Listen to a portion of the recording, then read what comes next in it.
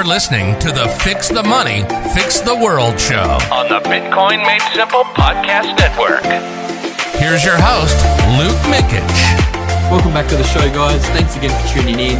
Today I'm introducing one of the most bullish podcasts I think I've ever recorded, and that is with the one and the only Knut Svanholm, who's probably written some of the most bullish articles in the Bitcoin space. We discuss the concept of infinity divided by 21 million Bitcoins and how that kind of plays into the fair value of Bitcoin on a Bitcoin standard. We also talk about the transition to a Bitcoin standard, which is likely to be very volatile, and it's probably likely to take a unpredictable path to what a lot of people are thinking. And Knut's given this a lot of thought, and we explore that idea in today's video. Knut's also written a couple of really great books that we're going to discuss today, and they are linked down below. Go and check them out. Sovereignty Through Mathematics and Independence Reimagined. They're probably some of the most based Bitcoin books in the space, and he really does do a really great job at calling out the state and the nation state for what it really is. It is a parasite on society, but we're going to discuss all that in today's episode. Knut and I are on the other side of the world, so there's a little bit of lag. So I'm really sorry if it's irritating, if I cut Knut off 100 different times in the interview. It irritates me when I'm listening to other podcasts and the interviewer is cutting other people off. But, you know, I just had terrible connection issues. I'm sorry about that. I do want to make the podcast as best I can for you guys. So apologies where apologies are due. But I really do hope you guys enjoy this one. It gets pretty bullish. It gets pretty cosmic. So strap yourselves in. Before we jump in, we better hear from today's show sponsor, who is Coinbeast. Do you have questions about Bitcoin? Personalize your learning and book a one-on-one video call with a Bitcoin pro on Coinbeast Connect. You can learn about mining, security, the Lightning Network, taxes, and many other topics. It's really easy. Choose your topic and pro, select a date when you're available, and bring your questions to the meeting room. Book your first call today by going to coinbeast.com and clicking on the Connect tab.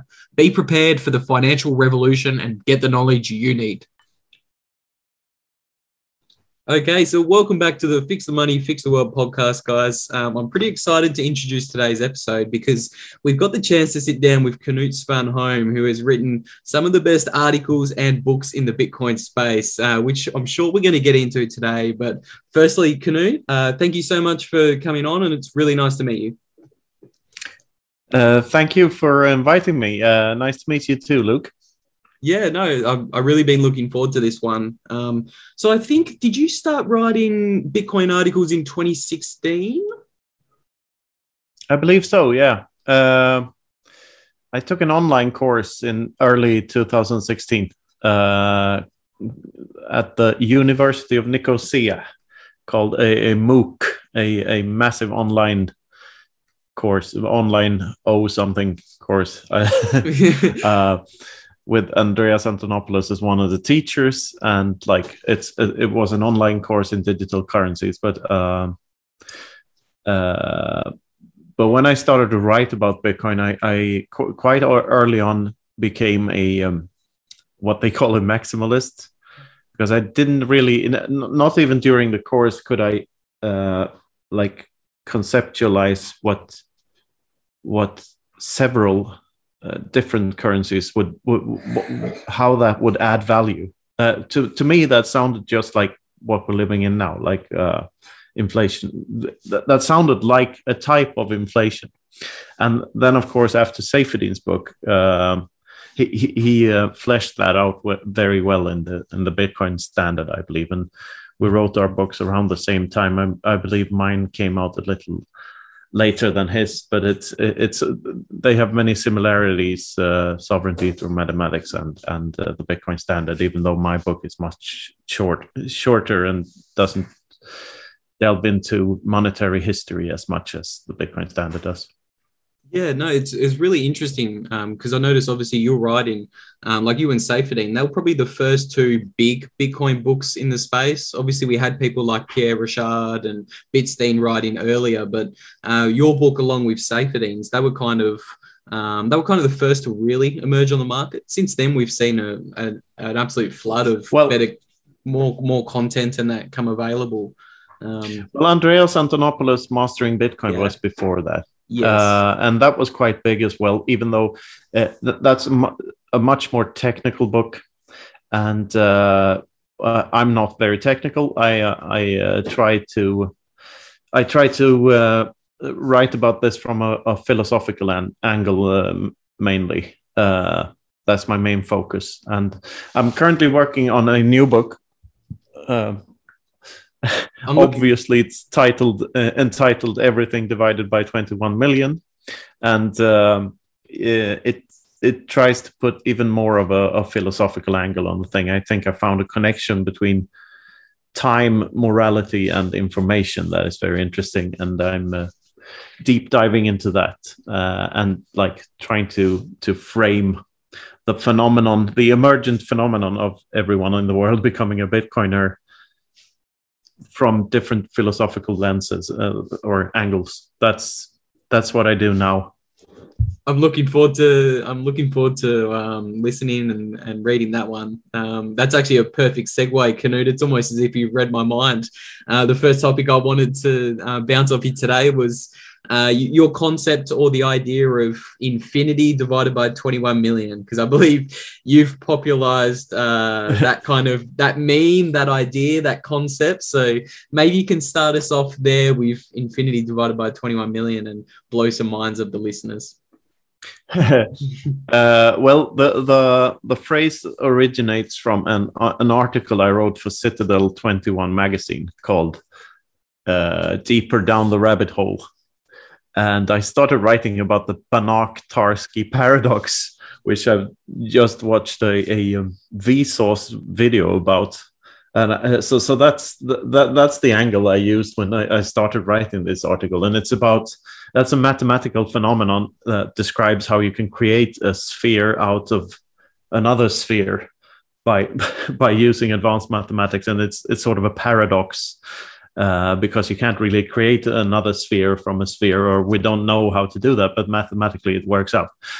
And I try to connect that to Bitcoin being very abstract and very absurd, and like creating, it's something from the informational realm that creates something in the physical realm, or like it has a reversed relationship to what other things are like from the physical world. We turn stuff into information, and then the information becomes valuable indirectly. But with Bitcoin, it's the other way around. It's the information is directly valuable and literally valuable, and translates to physical things in the physical world. So there's an opposite thing to everything else going on there.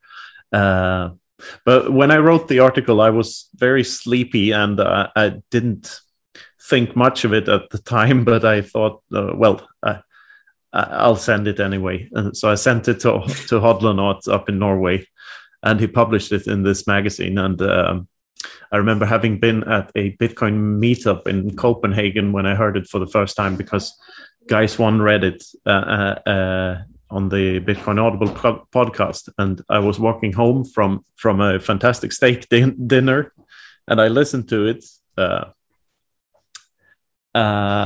And it turned out a lot better than I remembered it. So I thought, maybe I'm really onto something here. And then we made that little video with Joni Appelberg, and he created this beautiful formula from the sentence in the article is, imagine everything that is and everything that ever will be divided by 21 million.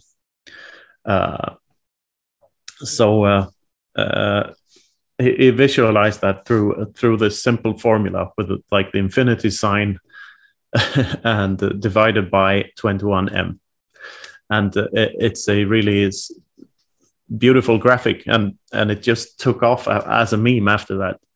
It started with Adam Back retweeting it. I tweeted about it, and he retweeted that, and Michael Saylor has retweeted it, and like people have put it in their Bitcoin handles and everything. So I was just happy to be a part of a meme like that going viral. It's so weird to to experience that. It's certainly more than just a meme. I think the whole idea of everything in the world divided by 21 million Bitcoins it's such a kind of abstract concept because we've never seen anything like that before in human history, like a money with a fixed amount of supply. For anyone listening in on the podcast, I've just pulled up that YouTube channel from Ione Appleberg. Tell us a story about that, Knut. A comment to this, but the beginning of the video here, it says like Bitcoin is a mathematical concept, but it differs from other mathematical concepts, and that is the first part of the article that is not in the video about the Banach-Tarski paradox, which have little to nothing to do with Bitcoin. So the video is actually a condensed version of the article, and I'm very happy with how it turned out. There's another phrase in this that I really like. If you how far through is it? A bit earlier. It's about how when there's no way of when violence is taken out of the equation, when you can't know how much anyone owns or how I've got that one. I've got that one somewhere in here, actually. All right. I had a few quotes. There it is. There it is. Do you see it? I saw it down. Yeah, in black. There we go. There.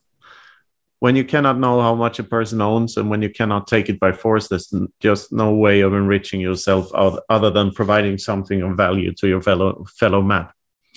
And this is, I think this is one of the most underrated aspects of what Bitcoin is, because it removes violence from the equation on so many layers of society, like on a personal level, and like, of course, taxation and inflation and other coercive government measures become much harder to execute in a hyper-Bitcoinized world. It's beautiful. I think I was recording with my co-host the other day, Corey. You've been on Corey's podcast before, Corey Tusik. Corey Tusik. Oh yeah. Yeah, so I'm co-hosting that with him now. So that's what we're on. That's the Bitcoin TV guy, right? Or, yeah. He's a movie maker.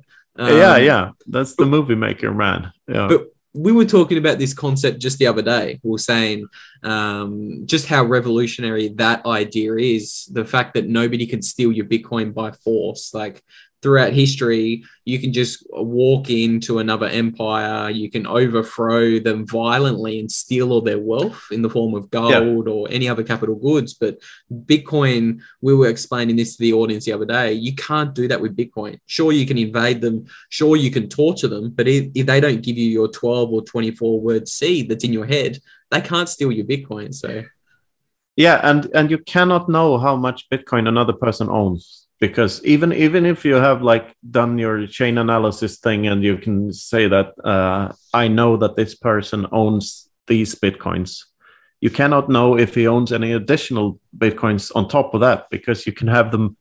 There are very many different ways of owning Bitcoins. Like you can have acquired them. You can acquire them in many different ways, and you can. Not everything will have has to be traceable, because you don't have to buy them off exchanges. You can buy them peer to peer, and you can work for them and so on. So the basic concept there is like the really profound thing is that an invading force would be better off trading with you than trying to take stuff from you forcefully. And as the value of Bitcoin grows, a higher and higher percentage of everyone's net worth will be in Bitcoin, which means that a higher and higher percentage of their total net worth is in the informational realm and cannot be taken by force. So if 99% of everything you own is in Bitcoin, so like you own a house maybe, but you own 99 more houses because they're in Bitcoin. There's like trading with you would be much more beneficial to a potential invader than trying to take them by force. And I think it's a really beautiful aspect of the discovery of Bitcoin. I couldn't agree more.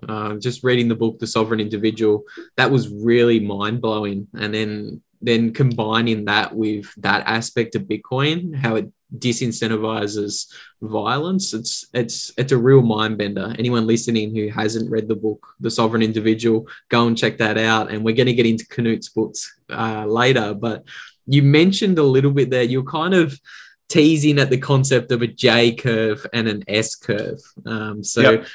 A lot of people compare Bitcoin to a technology when we're talking about how much of the world is going to adopt Bitcoin. A lot of people say, hey, look, I think if all the money in the world flows into Bitcoin, it'll be worth roughly, $100 million of purchasing power in today's dollars. Obviously, guesstimating price is pretty hard, but a lot of people assume once Bitcoin captures all the money in the world, it's just going to rest there. And when you chart that adoption of Bitcoin, it will look like an S. But maybe you can elaborate a little bit more, Knut, on how you see it unfolding. Again, for the listener, yeah. I've got a chart pulled up from one of Knut's videos he's done with Guy Swan and Ione, and they're kind of comparing the shape of the J and the S curve. So I'll let you jump in there, Knut. This video is I'm not 100% sure that this is how it will play out. This is more to like awaken a thought in the viewer's mind, like all the articles I write and the videos I do. It's about triggering a thought process. And we live in a world now where we have exponential growth in technology. And like, what is technology? It's tools, basically. And all tools that mankind ever invented were invented to save someone time somewhere. So a technology is a time-saving device. And technology gets better and better over time, exponentially all the time. But in our current system cannot... our current monetary system does not reflect that because it's not scarce. If the money in society is the cheapest thing there is to produce, everything else gets more expensive in comparison to that type of money. And if the money we use is the most expensive thing there is to produce, the opposite is true, because all prices will go down denominated in that type of currency. And so, but the main point of this video is that when everyone on Earth has some Bitcoin, that's not the end point, because there's still more money than there is people in the world. So they can still convert the rest of their money into Bitcoin as well. And that's not the end point either, because there's still more assets than there are money in the world. So they can convert and that's not the end point either. Even if like everything is in Bitcoin, everything divided by 21 million, you can still speculate that the price will go up, since human flourishing will go up, and like purchasing power will go up, since what we have when we're fully hyper Bitcoinized is a global sound money free market. Which is a much, much better economy than what we have now, because we live in a severely handicapped system as of now, because inflation and taxes and regulations and interventionism is everywhere. So we're not utilizing our full capacity at all. We might be like operating on a 5% capacity, or if you like 5% of humanity's total capacity for progress. So I think this is very fascinating, and there are many ways to think about this, but I think most people have the wrong idea, because we think that Bitcoin will have an S-shaped adoption. An S-shaped adoption meaning that prices will go up very rapidly and then stabilize at one point. But I don't believe prices for a commodity that is absolutely scarce, like the only type of deflationary money we have, that will ever stop increasing in purchasing power. It's just not possible, especially since technology is exponentially better. And to keep up with that, fiat currency has to be exponentially worse. Yeah. So the process is faster and faster over time. And yeah, there are many different ways of describing this. There's someone has done a reverse S, like if you look at the what Bitcoin's price looks like today, it looks like not an S, but a what do you call that shape? It's like a log. It's like diminishing it's returns. Like a log, diminishing returns. But that might just be the beginning of something else, where the Heinz ketchup effect takes. It might be that it hasn't begun yet, because we've only seen one country adopt it as legal tender, a very small country, and only one large corporation really in MicroStrategy. Exactly. So we've only seen the first dominoes fall. So we don't, and this is a prisoner's dilemma type game theory experiment, and the other dominoes will start to fall because it's their only move. Like the sooner they get on Bitcoin, the more they benefit from it. And being late into this, you're punished for being late. So I couldn't agree more. It's the incentives are aligned. Yeah, it's such a weird concept trying to wrap your head around the fact that Bitcoin's going to continue to grow and grow and grow forever. That kind of ties into the well, firstly, I think that was a really interesting point you made about the inflation, the taxes, and the regulation. All of that's holding back a lot of potential investment and entrepreneurs. And when it's misallocating capital. Yes, basically. Yeah. And then when you strip that away, and the GDP continues to grow, that's where you get that continued growth in the price or purchasing power of Bitcoin. Because that's I don't like the term GDP because I think it's a pointless, borderline destructive metric. What we have now is a system in which, like, GDP, a country can't function if GDP does not grow every year. And that means growing by the same percentage every year means an exponential growth in like stuff. And that's not something to strive for. So because it's not sustainable. All the environmental problems and everything, every problem humanity has can be backtraced to the creation of new money. Because it is the mechanism that forces us to spend rather than save. And in a world where everything is abundant and people still don't want to spend their money because they're better off saving it, like that's a much friendlier world to live in, or better world in every sense, because this GDP nonsense is just destructive. One of the numbers that is baked into GDP is like prescription medicine sold. And how is that a measurement of human flourishing? And many other things, like if a private prison makes a profit, that's in the GDP.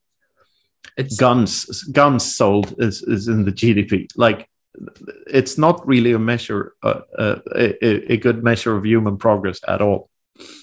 I can't wait until we throw all the Keynesian models in the bin. These useless metrics like GDP and all of it, Knut. I can't wait for the Bitcoin standard and we start acting rationally. There's another video coming, by the way. Oh, really? Yeah. Tell us the backstory of the video. So they're based on your articles. Guy Swan reads them from Bitcoin Audible, and Ione Appleberg, is he the editor or the producer? He's the animator, and and the editor and the producer. So he's a really talented guy, and he started making videos way before I started writing articles too, I think.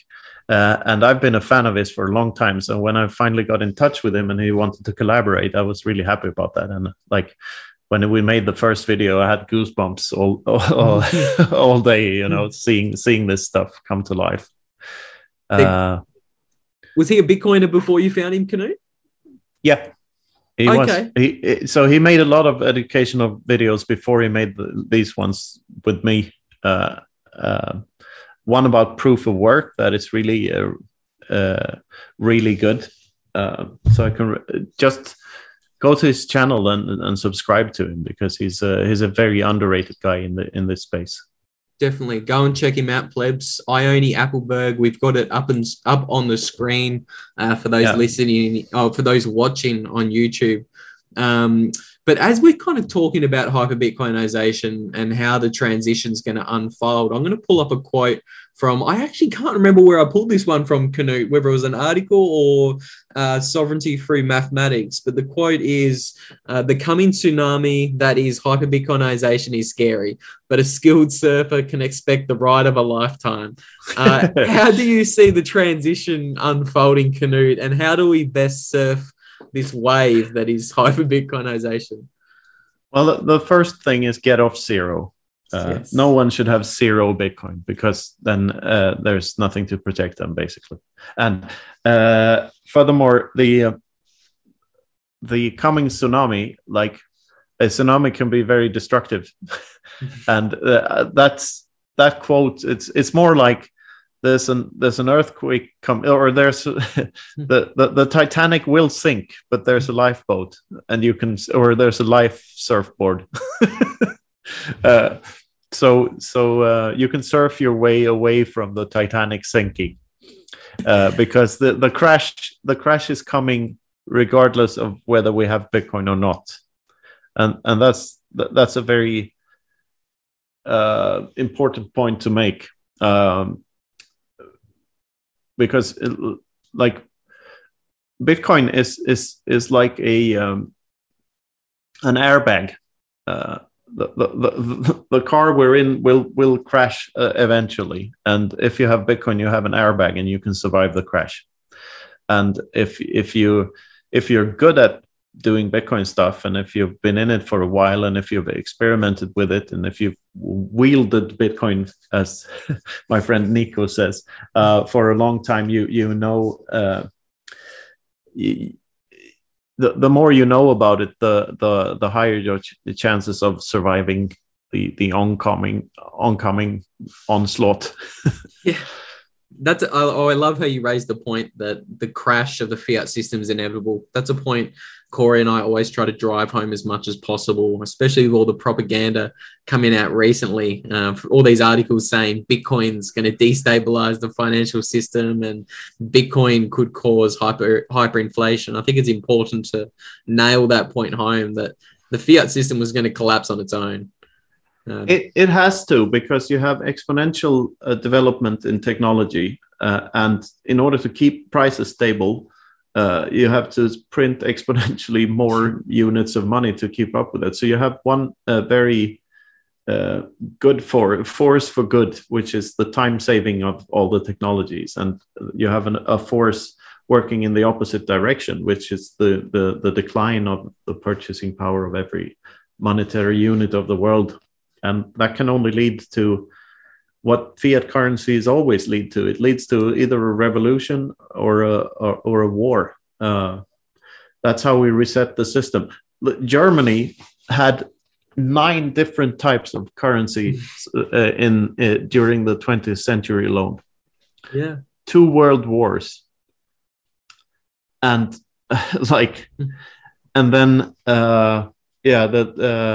the collapse of East Germany. There is no such thing as a stable price or a stable fiat currency. They all die at some point.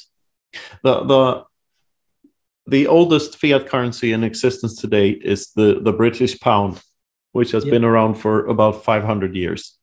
And it's called a pound sterling because you could exchange it for a pound of sterling silver at some point. Try to exchange a British pound for a pound of silver today. Good luck. You just can't. And it was pegged to gold. You could get like, I don't remember the exact amount. I think it's 1.37 kilos of gold or something like that. Something like that. I don't remember. It's in the Bitcoin standard, I believe, the exact number. Yeah. When it was pegged to gold, you could redeem the pound for a certain amount of gold. But the pound today is just like every other shitcoin or fiat currency, kleptocurrency. Oh, I like that. Kleptocurrency and crypto. Crypto is the other one, isn't it? Yeah. And the video we're working on now is about the double spending problem. Oh. And I think the solution to the double spending problem is misinterpreted by the so-called crypto community, deliberately or non-deliberately. But there's more to solving the double spending problem than the technical aspects of it, the computer science aspect of it, which is like attaching it to a blockchain. And if the blockchain gets decentralized enough, it works. But the economic aspect of double spending problem is like having another unit of account than the unit that is not supposed to be double spent is effectively double spending that thing because it is inflation. So in Bitcoin, the limited supply cap was probably a side effect of solving the double spending problem. But in hindsight, it's a necessary aspect of it because the economic reality is that you can only solve the double spending problem once. Like you can only discover absolute scarcity once because discovering it again makes no sense because that takes away the absoluteness of it. And that is very tied to the double spending problem. If you can have inflation or if you can have multiple currencies representing the same thing, that is double spending.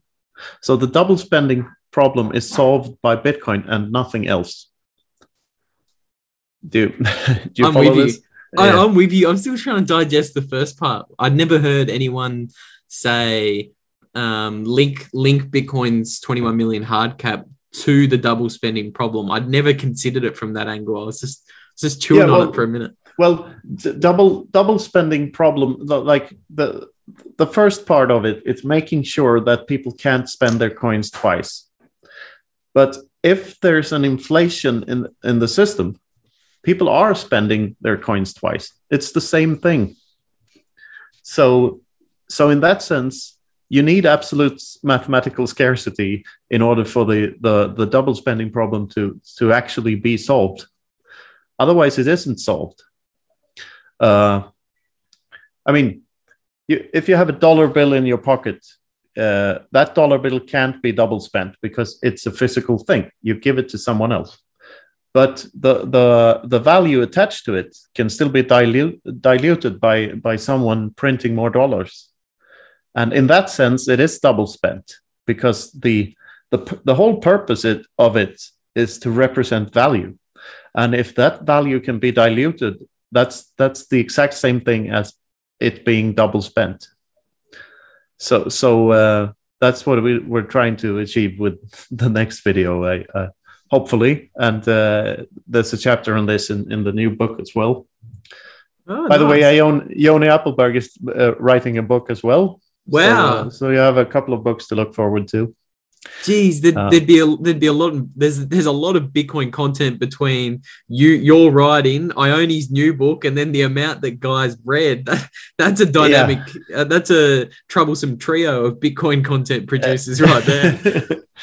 Yeah, And my goal is to have my book done by Bitcoin 2022 in Miami in April. So hopefully I can sit at a table there and sign books in April. That's the plan. Wow, that'd be awesome. If I can make it over there, I'll try to get a signed copy off you, Knut. That'd be great. Where are you now? I'm still stuck in the Australian gulag, sadly. Oh yeah. I recently, yeah. Don't dox yourself, but how do you see how do you see all of this unfolding, let's say, between country to country? Are you looking at where's your Bitcoin citadel, Knut? If you look around the country, say you'd prefer to be in the US or obviously the US, but how do you compare places like Mexico, Australia? I think there's some listeners of the podcast that are in Europe as well. So how do you kind of see all of the Orwellian madness that's going on in those countries? Yeah, to me, it really put a finger on how ridiculous it is to have different rules, sets of rules in different countries, right? Because, and like trying to fight a virus is like trying to fight an idea. It's completely pointless because you can't point a gun at a virus. It doesn't work. Just like as you can't point a gun at Bitcoin or 2 + 2. It doesn't work. So hopefully it will wake some people up to like the necessity for a new set of rules in the world that we can operate by, that is not so tied to national borders and jurisdictions. And I have some hope for these demonstrations that are going on all over the world, that they will have some impact, because it's madness, like the lockdowns and like everything about COVID and everyone being so afraid of the virus instead of the governments. It's just depressing, and there's so much arrogance, like the arrogance of thinking that you can solve something by letting doctors advise psychopaths to decide for us what is best for us or not. It's just like, these are, if you're going to keep your store open or not, or your restaurant open or not during a pandemic, should obviously be the choice of the owner of that place and no one else. Of course, we should try to provide as much information to that owner as possible, but the decisions should still be with the one owning the property. And this is true for everything, always. Whenever governments try to meddle with these things, they create a lot of side effects that they don't think about. They think about looking good and like virtue signaling to the public, which makes them very dangerous. Think of all the drug abuse and the domestic violence and the suicides and everything that has come out of this. And now that they're trying to impose even further restrictions because of the Omicron variant, which is everyone survives. It hasn't taken any lives yet. Yeah. So we're fighting the flu or a cold with like the most draconian measures you can think of, and it's just so weird. And I hope that I still have some hope that some countries will lead the way out to this, like the Scandinavian countries have eased up on the COVID restrictions a lot, and some other countries as well. And I hope they can lead by example. But it might as well go the other way and just get worse and worse over time. Time will tell, I guess. And as always, it's good to have some Bitcoin to be able to escape. I mean, escaping a country is very hard, and if you don't have Bitcoin, you can't really bring anything with you if you escape by plane. So it's another beautiful aspect of Bitcoin. Just the fact you can slap definitely 12 words in your brain, and actually that reminds me of another quote I wanted to cross any border you want. Yeah, definitely.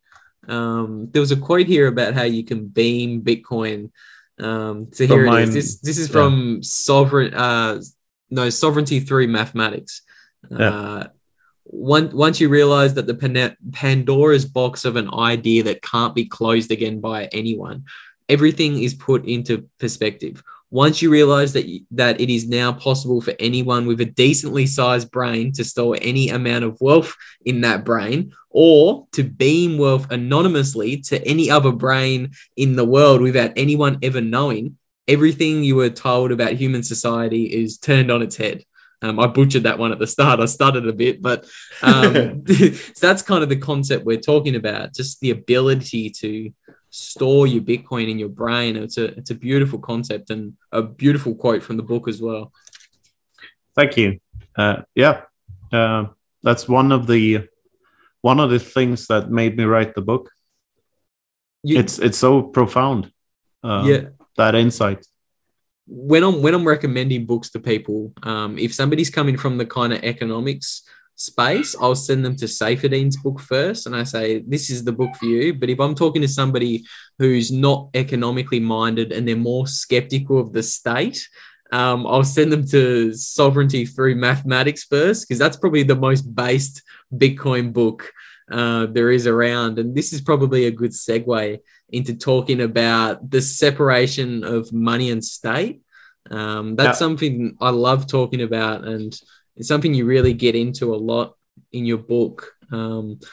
Maybe we can start with this quote here. I think you were talking about climate change and proof of work from memory in this chapter. And this quote, collectivists always disguise their urge to deprive their fellow man of his or her possessions and freedoms as a necessary thing to do in order to save humanity. This is nothing new. There's a quote from H.L. Mencken about that, and it's the urge to save humanity is almost always a false front for the urge to rule. Yep. And I think this is regardless of intention. I think many politicians and so they believe that they're like infringing on others' freedoms is for the greater good. And this ties into the financial atheism and separation of money and state as well, because I believe that the very notion of a greater good or a higher power, it is a very, very dangerous aspect of the human psyche.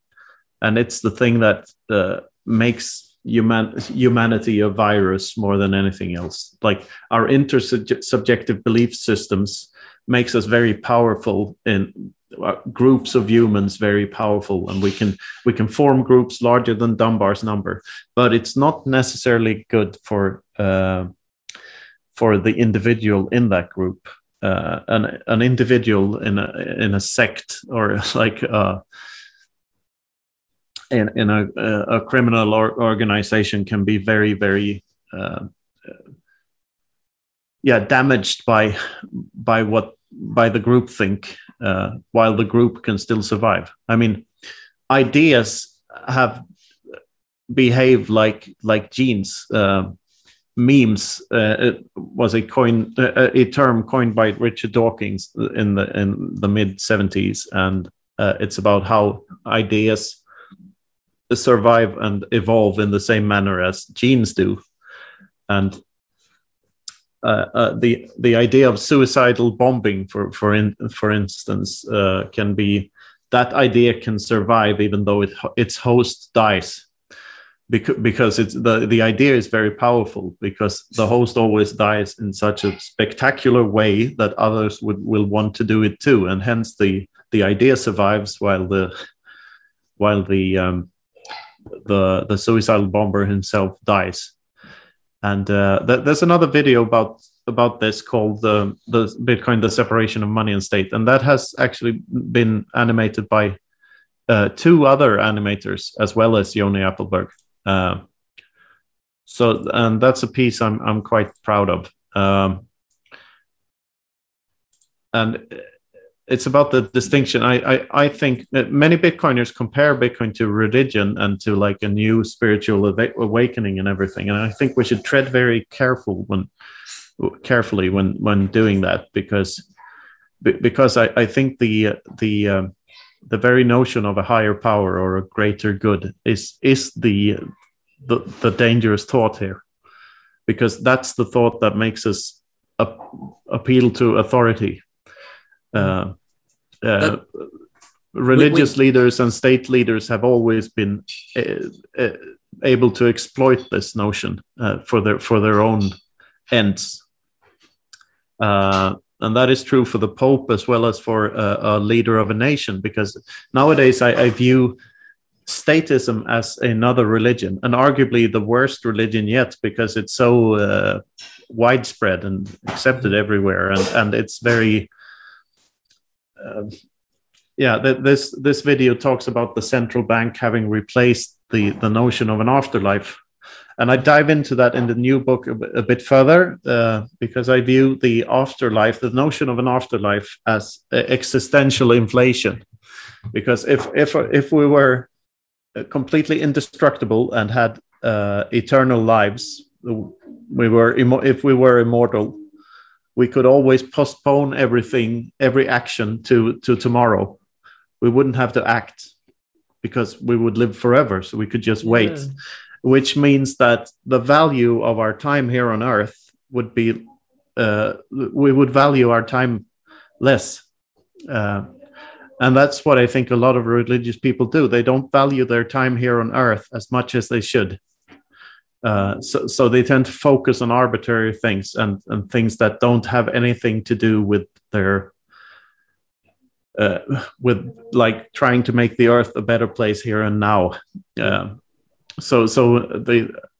I compare that, and to me that is a form of time theft. Religious leaders have been used to be able to fool us with the thought of an afterlife and like 17 virgins in heaven or whatever, and they could make us fight each other because of this notion and value our time here and now less. And in the same manner, a central bank steals our time too. Monetary inflation is time inflation or existential inflation, because money is supposed to represent human time.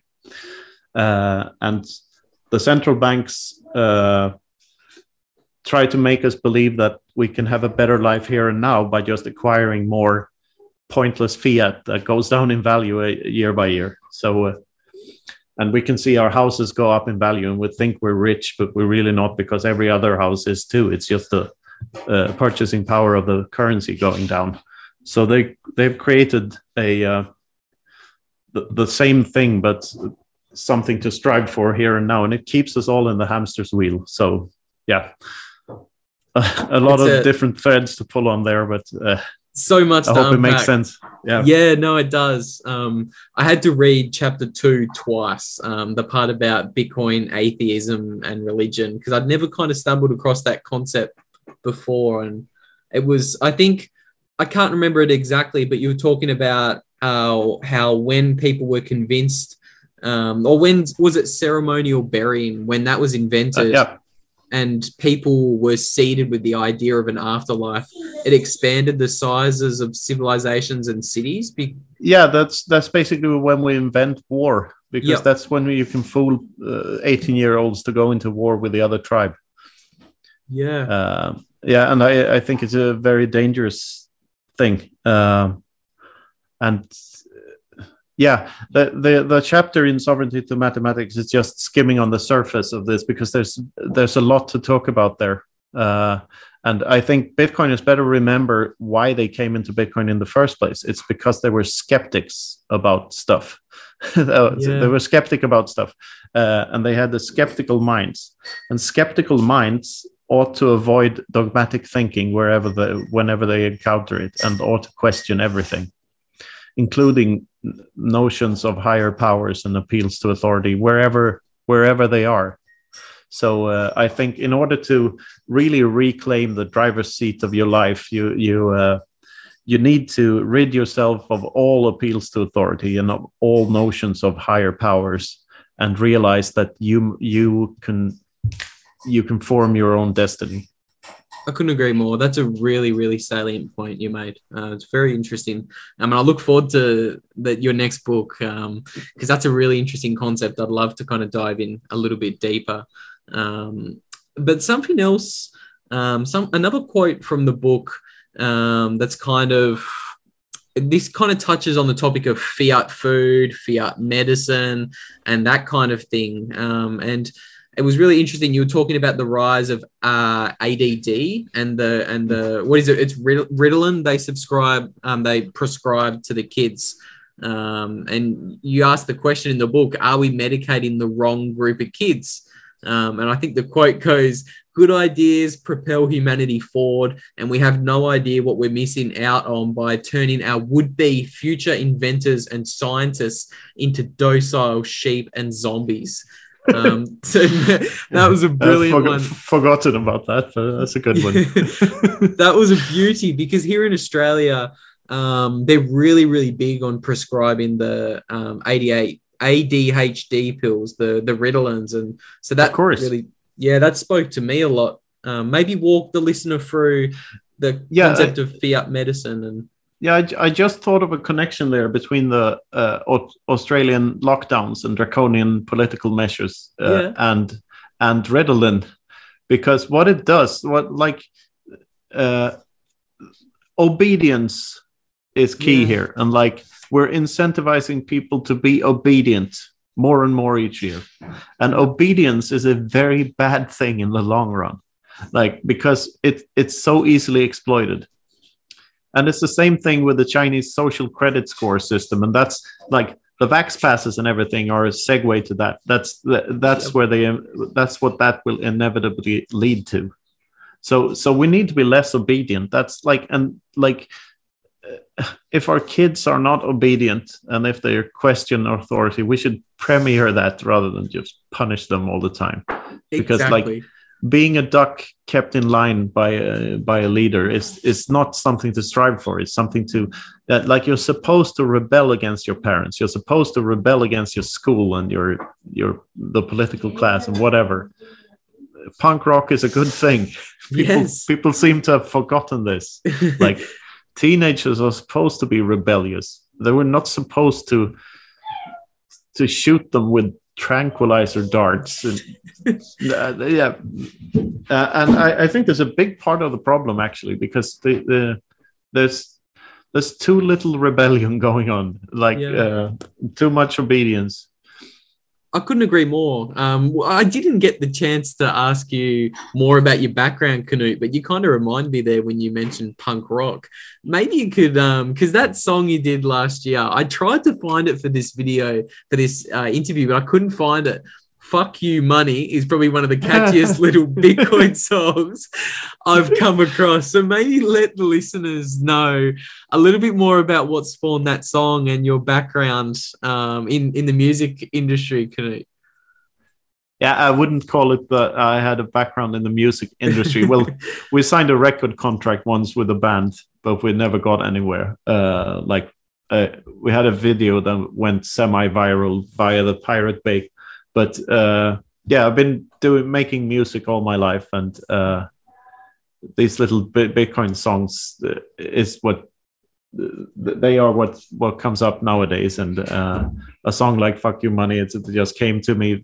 Took 5 minutes to write, 5 minutes to record, and after that, it's up on Twitter, and I get much more engagement than I ever did with any band, and I remember printing CDs and stuff 20 years ago, and well, maybe your mother and your brothers heard it, but no one else, because the internet enables you to interact with people directly. So and your artistic your creative side can use that as an outlet in so many new ways. And right now, I don't have the patience or the time to record music properly, but just coming up with small songs and posting them on Twitter is fine. Yeah, You have to tag me in that video, because I tried to find it in preparation for today's interview, but I'll definitely stick that in the show notes, because that got me fired up when I watched that. But I shared it in the chat there. Okay, awesome. I'll definitely be putting that in the show notes for the plebs, because that's a great little rip. Now, where were we? What were we on recently? And we were talking about separation of church and state. So Knut, how do you think? Yeah. How do you think all that's going to unfold? Do you think it's maybe going to be like a decade or 2 decade long battle, or do you see certain nation states maybe bending the knee more easily than others to adopting Bitcoin? The thing is that's like the first nail in their coffins, adopting Bitcoin as legal tender. That's like the end of all nation states in the long run. And I recently read both Democracy, the God That Failed by Hans Hermann Hoppe, and The Ethics of Liberty by Murray Rothbard, which is an excellent book, by the way. The other one is good too. And it really puts into perspective how weird the notion of a government or nation really is. No other animal on earth does this to themselves. It's just humans. We're the only ones that have these entities. And they're basically just huge criminal organizations, because the morality is easy. You don't take other people's stuff, and you don't use force. You don't interact with them violently. If you just follow those 2 principles, you can lead a very moral life. There's a chapter on morality in my new book, by the way, about how you don't need religion to be moral, because you can just behave as if other people were conscious beings too, and that they had value hierarchies, and you can just apply praxeology to the whole thing and come to the conclusion that interacting with others should be done non-violently. It sounds so simple when you talk from first principles, doesn't it? But the government and the nation state wants to complicate and confuse people with thousands of pages of legislations and laws. And it's really simple at its core. But like, humanity is at a point where we have 2 robots roving around on Mars. On another planet, we can talk to robots on another planet, but we have not yet realized that theft is wrong. Yeah, so simple, isn't it? It's so weird. So that's where we need to start. We need to stop stealing from each other. Yeah. And the way to do that is through hyperbitcoinization, because the temptation of printing new money will always be too great for the people in charge of the money printer. So the only way of doing this is by introducing something that can't be influenced by humans, and that is Bitcoin. It is an agreement on a fixed set of rules to interact by, and that's all we need. As long as we agree on what Bitcoin is, and that is Bitcoin. So it's a positive feedback loop. As long as then that's the idea, and an idea whose time has come is truly unstoppable. Oh, I love that one. And this is another point in the book I'm writing at the moment. Sorry for shilling that so much, but please do. It's about how the Bitcoin, the idea, Bitcoin, the meme, Bitcoin, the network, Bitcoin, the protocol, Bitcoin, the life form, Bitcoin, the symbiote, Bitcoin, its users, Bitcoin, the t-shirt, Bitcoin, the coffee mug, Bitcoin, Peter Schiff's resistance to it, Bitcoin, the whatever aspect of Bitcoin you think of, it's all the same thing. Its success as one fuels its success as all the others, because it's all the same entity. Yeah. So Bitcoin, the coffee mug, the success of that is part of Bitcoin's price. And when you realize that, this is an idea, and it's an idea that it's not like an idea like suicide bombing, which kills its hosts, but it's actually an idea that makes its hosts richer, and gives its hosts more power, and has a profound impact on the psyche of the host, and incentivizes the host to not only like pump their own bags, but to turn into a stoic superhero and influence others, and show each other how much better a world without violent coercion could be. It just changes the incentive so much, doesn't it? Completely flips them on their head. Completely flips them on the head. And like the more you think about it, the more profound it becomes. And it takes a while to realize that, like I said before about the double spending problem, that there can only be one deflationary currency. This is a one-time discovery rather than an invention. You can't replicate a finite representation of everyone's time. That can only be done once. We have one shot at discovering that, and we did. Yeah, it's such an invention, such a beautiful invention. Discovery. Thanks for pulling me up on that. Discovery. Yeah, because it's quite important, because it's when you realize that it's not an invention but a discovery, first and foremost. That's it puts the finger on like that. It can't be done again. It can't be replicated. It's part of the solution to the double spending problem. You discover a solution to it. You don't invent a solution to it. It's like either it works or it doesn't. And it happened to work. Yeah. It seems to work. Well, we'll see. But it's the best shot we have. I feel like we've crossed the chasm.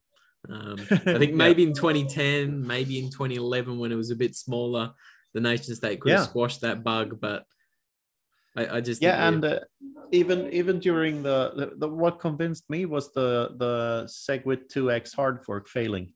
In 2017, that's like the tipping point for me, because then you had an actual precedent, like of an actual case of Bitcoin showing its decentralization to be sufficient.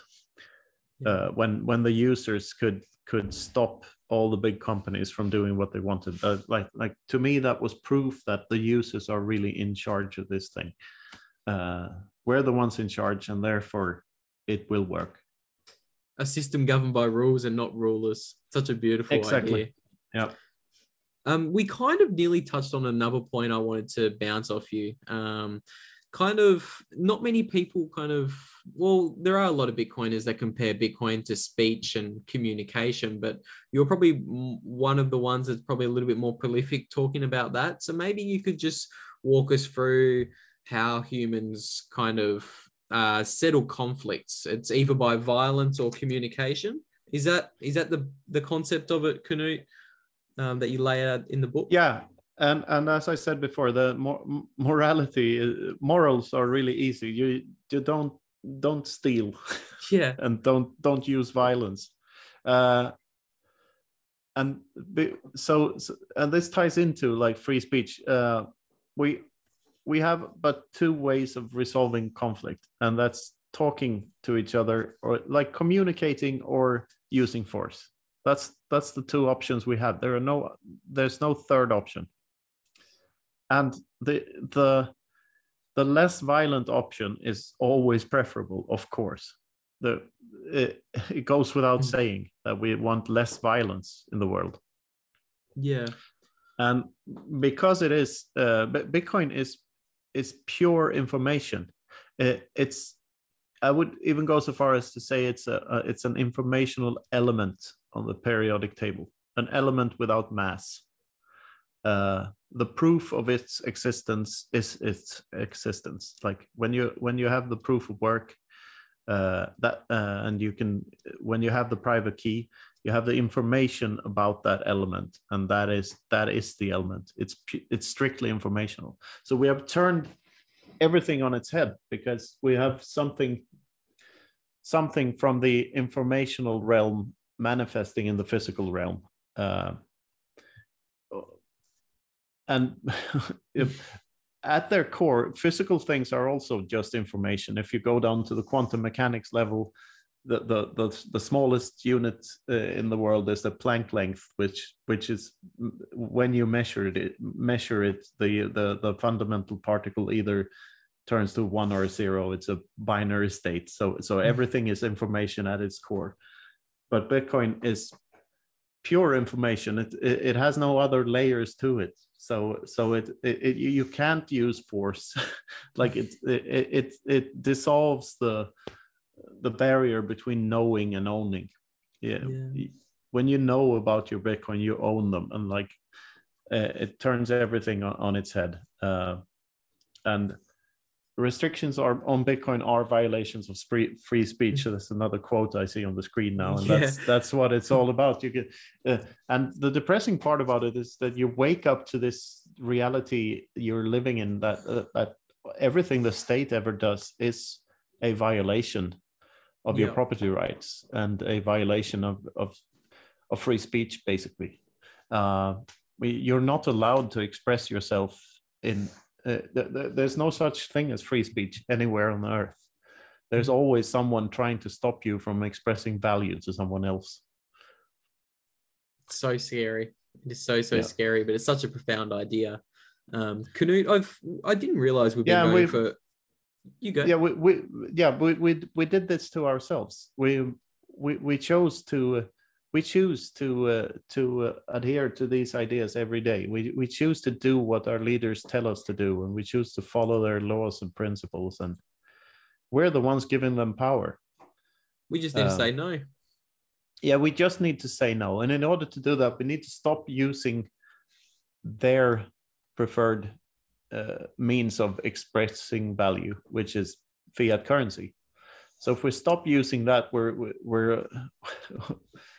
we've come a long way, because that it empowers us simultaneously as it disempowers them. The first peaceful revolution, where the first, exactly. Such a profound idea. It gives you goosebumps, and that's why Knut and I are just 24/7 Bitcoin. We can't stop thinking about it. It's something else that kind of gives you goosebumps or leaves you up at late at night scratching your head is the idea of a simulation. And in one of your chapters in the book, you kind of tease this idea at the very end of a chapter, and it was very interesting. I think, so this is the quote: "Can the inhabitants of a simulated reality actually feel or measure a slowdown of the simulated reality they live in?" And you just finished the chapter by saying, are we living in a simulation? And that was it. So maybe, Knut, I'll ask you that question. Are we living in a simulation? Look, I don't know, and neither does anyone else. It's impossible to know if we're living in a matrix, in a matrix, in a matrix. These are fun philosophical thought experiments, but they're little more than that. What would happen, though, if the solar system exists, but everything outside of it is just, or let's put it on an even smaller scale. Let's say that the Earth exists and the solar system and like everything outside of the moon, basically, or maybe Mars, is just a projection from some, and we're living in this fishbowl experiment, a sphere the size of the orbit of Mars, or something like that. Then proof of work would eventually slow down the simulation, because it takes actual computing power. It requires something in the simulation to do the actual work. So there would be a lag in the computer program running the simulation. That's the idea. But it's pretty far-fetched. It's just it's like one of those one of those little thought experiments that I love, because they can make people think in ways they haven't thought before. It was certainly the first time I'd considered Bitcoin mining from that aspect, Knut. So thanks for the thought experiments. They're great fun. I think we've been going for well over an hour now. I think that's probably a good note to wrap up on, Knut. I will definitely be linking to, God, you have so many different articles, but I'll definitely be linking to your 2 books in the show notes down below for people. Is that Independence Reimagined is your newer one in 2020, and then Sovereignty Through Mathematics, was that in 2019? Yeah. Yeah. People should definitely go and read those books. Maybe, do you have any closing words, Knut? Where can people find you? Obviously, let them know all the good stuff. Yeah, most of my Bitcoin stuff is on Twitter. I have a Telegram channel as well, and a Patreon account if you want to support me. I'm not very active there yet. Like, the plan, I've quit my fiat job and everything, so the plan is to do Bitcoin full time now. But I'm 100% dedicated to writing at the moment. I'm